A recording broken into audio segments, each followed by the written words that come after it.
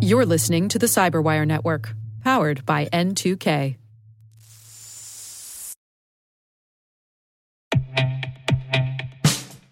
And now, a message from Cyberbit.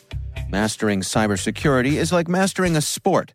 You build muscle memory through rigorous practice, then you train as a team to foster cohesion while operating under pressure. Like athletes, cybersecurity professionals thrive on hands-on simulation. But traditional courses, certifications, and open-source labs won't build you a winning team. You need Cyberbit. Cyberbit offers a hyper-realistic simulation environment for your SOC, IR, and C-suite to refine your skills, all using the market-leading SIMs, EDRs, firewalls, and WAFs they use every day. Cyberbit is offering Cyberwire listeners a free live-fire exercise. Sign up your team now at cyberbit.com/cyberwire.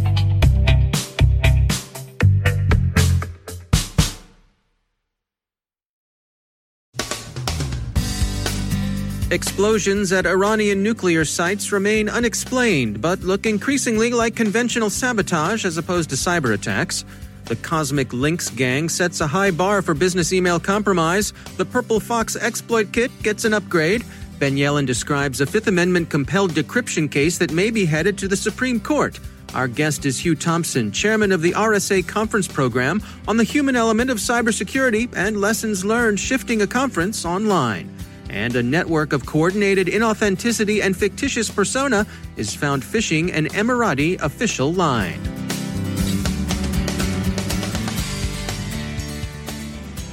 From the Cyberwire studios at Data Tribe, I'm Dave Bittner with your Cyberwire summary for Tuesday, July 7th, 2020. The explosions and fires last week at Iran's Natanz nuclear facility and some other installations continue to remain officially unexplained. The BBC reports that Tehran says it knows what caused the fire at Natanz, but that Tehran isn't saying. It looks, however, more like physical sabotage than either an accident or the kinetic cyber attack that was the subject of weekend speculation. And whoever's speaking for the self-described Iranian dissident group, the Homeland Cheetahs, appears to have had advanced knowledge of the incident, but the putative group materialized from nowhere and increasingly looks like a false flag.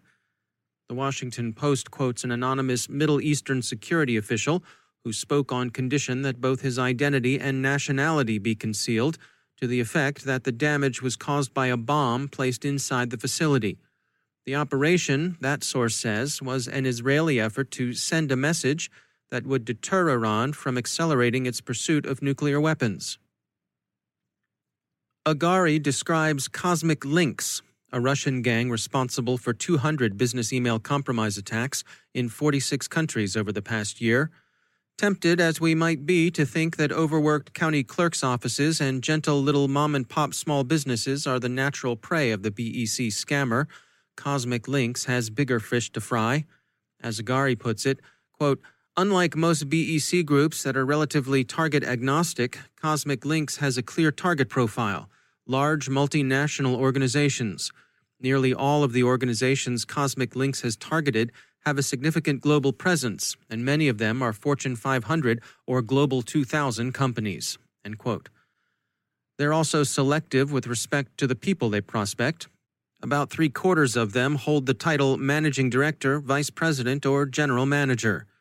The gang shows a regular pattern.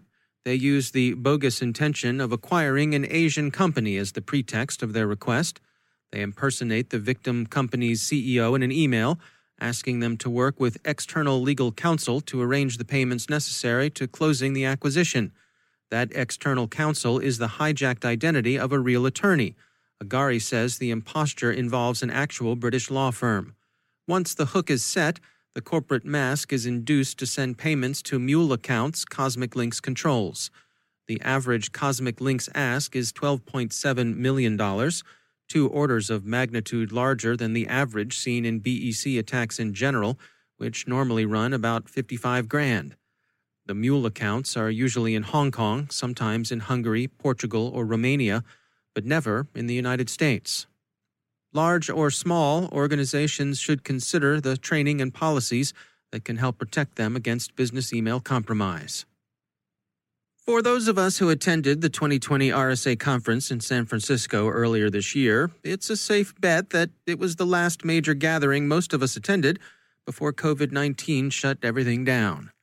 For organizations like RSA, who run multiple conferences around the world, this presents the obvious challenge of how to continue doing so in a safe way while still providing the value attendees demand.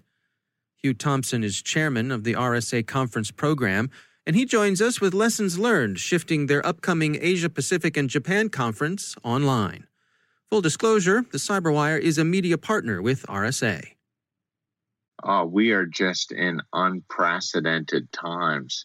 We were very fortunate to have RSA conference in the U.S. earlier in the year, but now we find ourselves in a period where most people are at home, maybe home for a significant amount of time, but they still need the kind of content that RSA conference provides and the kind of connective tissue that we provide for the industry.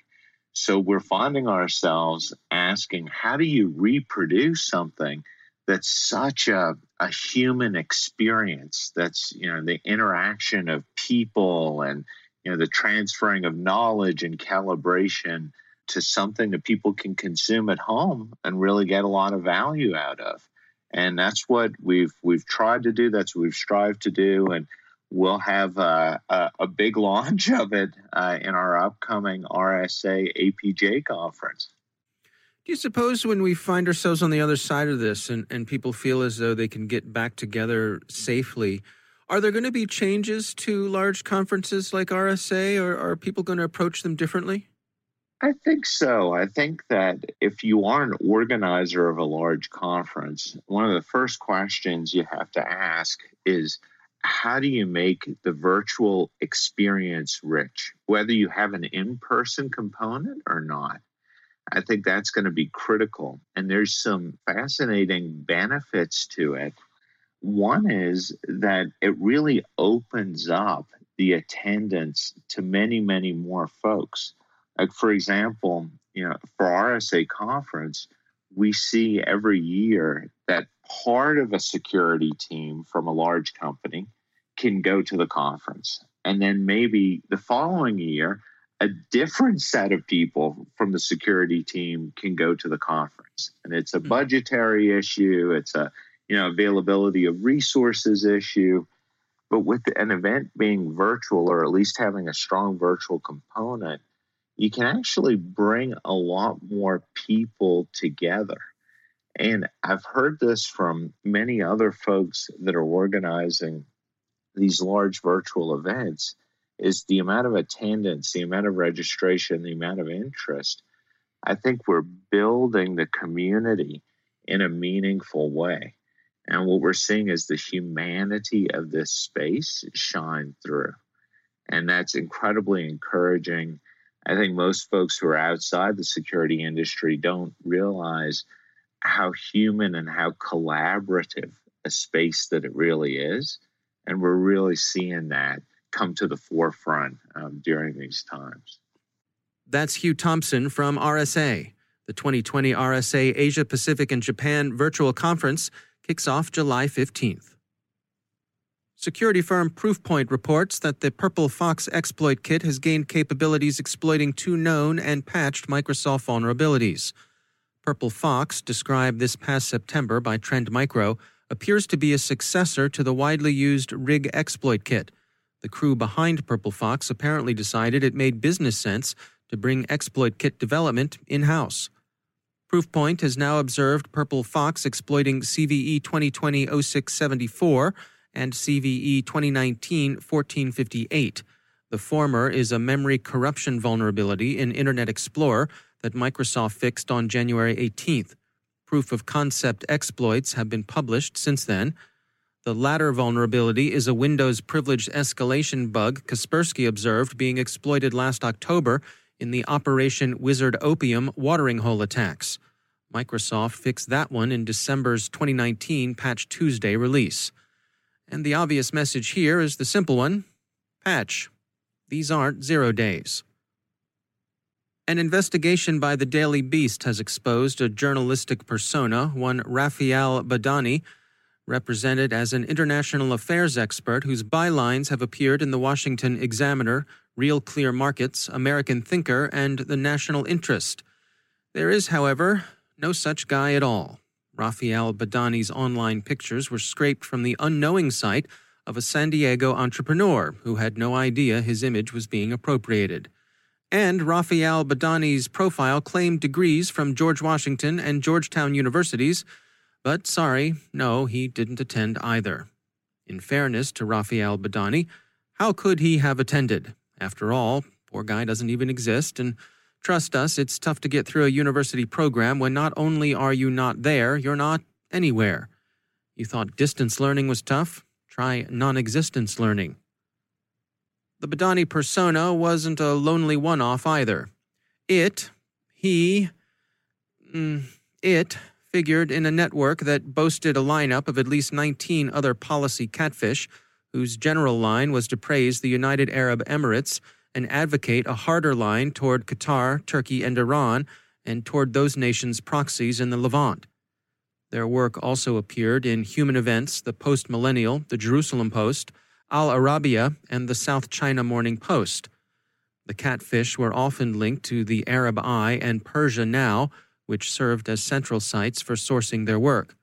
Some of the news outlets, notably the Washington Times, have taken down the contributed content with a brief notice. Others still have it up. Twitter yesterday took down a number of accounts associated with the coordinated inauthenticity, but the whole episode serves as a useful cautionary tale of the relative ease with which it's possible to place pieces, especially as op-eds, in news outlets. It's even easier if their editorial boards are disposed to a sympathetic hearing of your message. You may have heard the old saw, "The enemy of my enemy is my friend," or the underworld platitude, "Keep your friends close, but your enemies closer." Here's another one for us to consider. Keep the enemies of your enemies closest of all. They may not have your best interests at heart.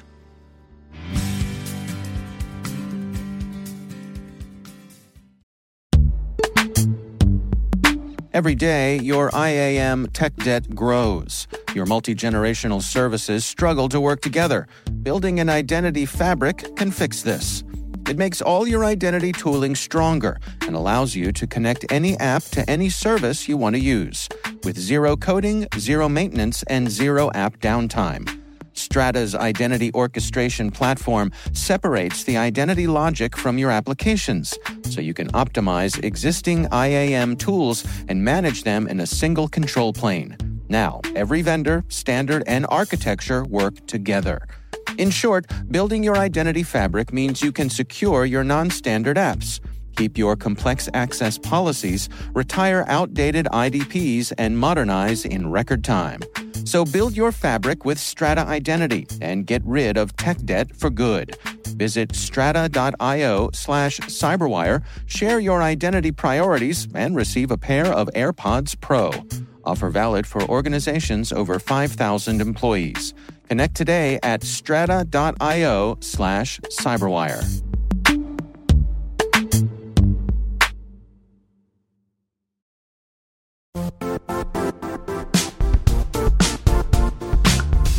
The IT world used to be simpler.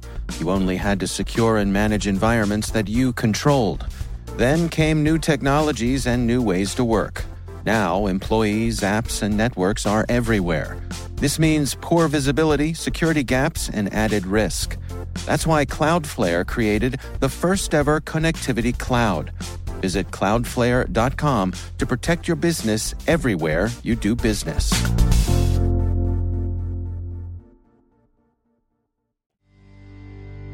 And joining me once again is Ben Yellen. He is from the University of Maryland Center for Health and Homeland Security, also my co-host over on the Caveat podcast. Ben, always great to have you back. Good to be with you, Dave. Interesting story here. This came across my desk via Oren Kerr, who's a well-known, legal pundit on Twitter. Is that a fair way to describe him? Yeah, he's a law professor at UC Berkeley. I'm a great admirer of his, even though we differ on some political issues, but he is probably the foremost legal expert in this country on Fourth Amendment and Fifth Amendment issues relating to technology. Well, he brings up a case here from the Indiana Supreme Court who has split with a Massachusetts court with a case that may be heading to the Supreme Court, and it's all about compelled decryption. What's going on here, Ben? So the case, as you said, comes from the Indiana Supreme Court. It was a woman who was placed under arrest. Law enforcement took her iPhone. They thought that iPhone contained incriminating evidence. Detective couldn't get into the iPhone because the iPhone was locked. Law enforcement got a warrant to force this person to enter in the passcode to unlock her phone. She refused, and the trial court held her in criminal contempt. So this, of course, concerns the Fifth Amendment right against self-incrimination. The Fifth Amendment says the government cannot force you to be a witness against yourself. This only applies to testimonial evidence, so things you say, the contents of your own mind. And there's this related doctrine as it comes to compelled decryption called the foregone conclusion doctrine. So the government can force somebody to submit testimonial evidence if the government already knows the testimonial aspect of the act and isn't trying to actually learn anything through that compelled act. The question in these cases is what is the actual testimony being sought through compelled decryption here? What Orrin Kerr has argued is that the only testimonial act involved is the person admitting that they know their own passcode. If the government is aware that the person knows their own passcode, then there is no Fifth Amendment violation because it is a foregone conclusion that a person knows their own passcode. Presumably, they've been able to open that phone in the past. There's all different types of information. You're not forcing a person to reveal anything new by compelling them to decrypt their device. The conflicting view, and this is a view that has been adopted by a number of other scholars, says that testimony is not just the knowledge of one's own passcode, but the knowledge of the contents on one's own device. And in a separate jurisdiction, a 2011 case, a federal court actually adopted that alternative view that the Fifth Amendment does apply in these circumstances because you're not just revealing that you know the passcode. You're revealing that you are aware of the information that is on the device, the potentially incriminating information, and you are making that information available to the government. The Indiana Supreme Court is taking this alternative view as well, and this goes against the jurisprudence of other state courts, specifically, as you mentioned, the Massachusetts Supreme Court. They're saying that a suspect surrendering an unlocked phone implicitly is communicating not only that they know the passcode, but that they know the files on that device exist, that incriminating information exists, and the suspect is admitting that they possess those files and are aware of those files. And in the view of this court, that counts as testimonial evidence that would invoke the right against self-incrimination. So the upshot of all of this is now we have competing case law coming from state Supreme Courts, and at least Professor Kerr, and I think many other scholars, are predicting that this is sort of on a collision course for the Supreme Court. Eventually, the Supreme Court is going to have to decide, based on their own view of the issue, which one of these approaches best fits with the original intent of the Fifth Amendment right against self-incrimination. So whether it's this Indiana case that actually makes it up to the Supreme Court, or whether it's a different case, I think this is something that we're going to see the Supreme Court wrestle with in the coming years. Do you have a take on it? Do you feel like it should go one way or the other? I disagree with Professor Kerr on this issue, and I kind of agree with the alternative view of different scholars that the testimonial act is admitting that you know incriminating information is on that device. It's not just the knowledge of your password. It's sort of like being forced to reveal something very personal, like a diary, knowing that you know the contents of that diary. Not that you know how to actually physically open, the notebook that you've written that diary in, if that makes sense. I think the spirit of the Fifth Amendment is not letting the government force somebody to testify against themselves, to incriminate themselves. It's a fundamental tenet of our criminal justice system and of the due process of criminal defendants. And I think that would be violated if this foregone conclusion doctrine is applied as it relates to compelled decryption. Wow. Yeah, interesting to see this one make its way through the courts. Yeah, and I would love to see the Supreme Court resolve this issue one way or another, just because we do have this pretty fundamental split between state Supreme Courts. Yeah. All right. Well, Ben Yellen, thanks for joining us. Thank you.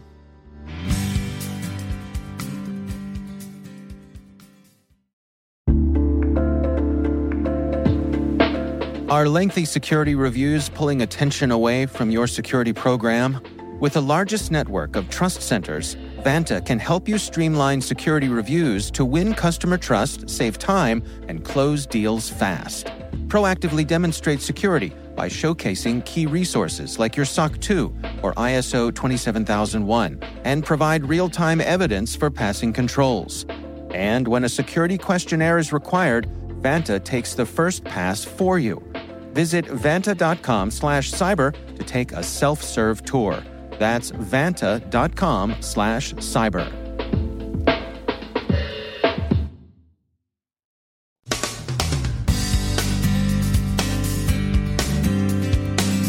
And that's the Cyberwire. For links to all of today's stories, check out our daily briefing at thecyberwire.com. And for professionals and cybersecurity leaders who want to stay abreast of this rapidly evolving field, sign up for Cyberwire Pro. It'll save you time and keep you informed. Listen for us on your Alexa smart speaker, too. The Cyberwire podcast is proudly produced in Maryland out of the startup studios of Data Tribe, where they're co-building the next generation of cybersecurity teams and technologies. Our amazing Cyberwire team is Elliot Peltzman, Puru Prakash, Stefan Vaziri, Kelsey Bond, Tim Nodar, Joe Kerrigan, Carol Terrio, Ben Yellen, Nick Valecki, Gina Johnson, Bennett Moe, Chris Russell, John Petrick, Jennifer Iben, Rick Howard, Peter Kilpie, and I'm Dave Bittner. Thanks for listening. We'll see you back here tomorrow.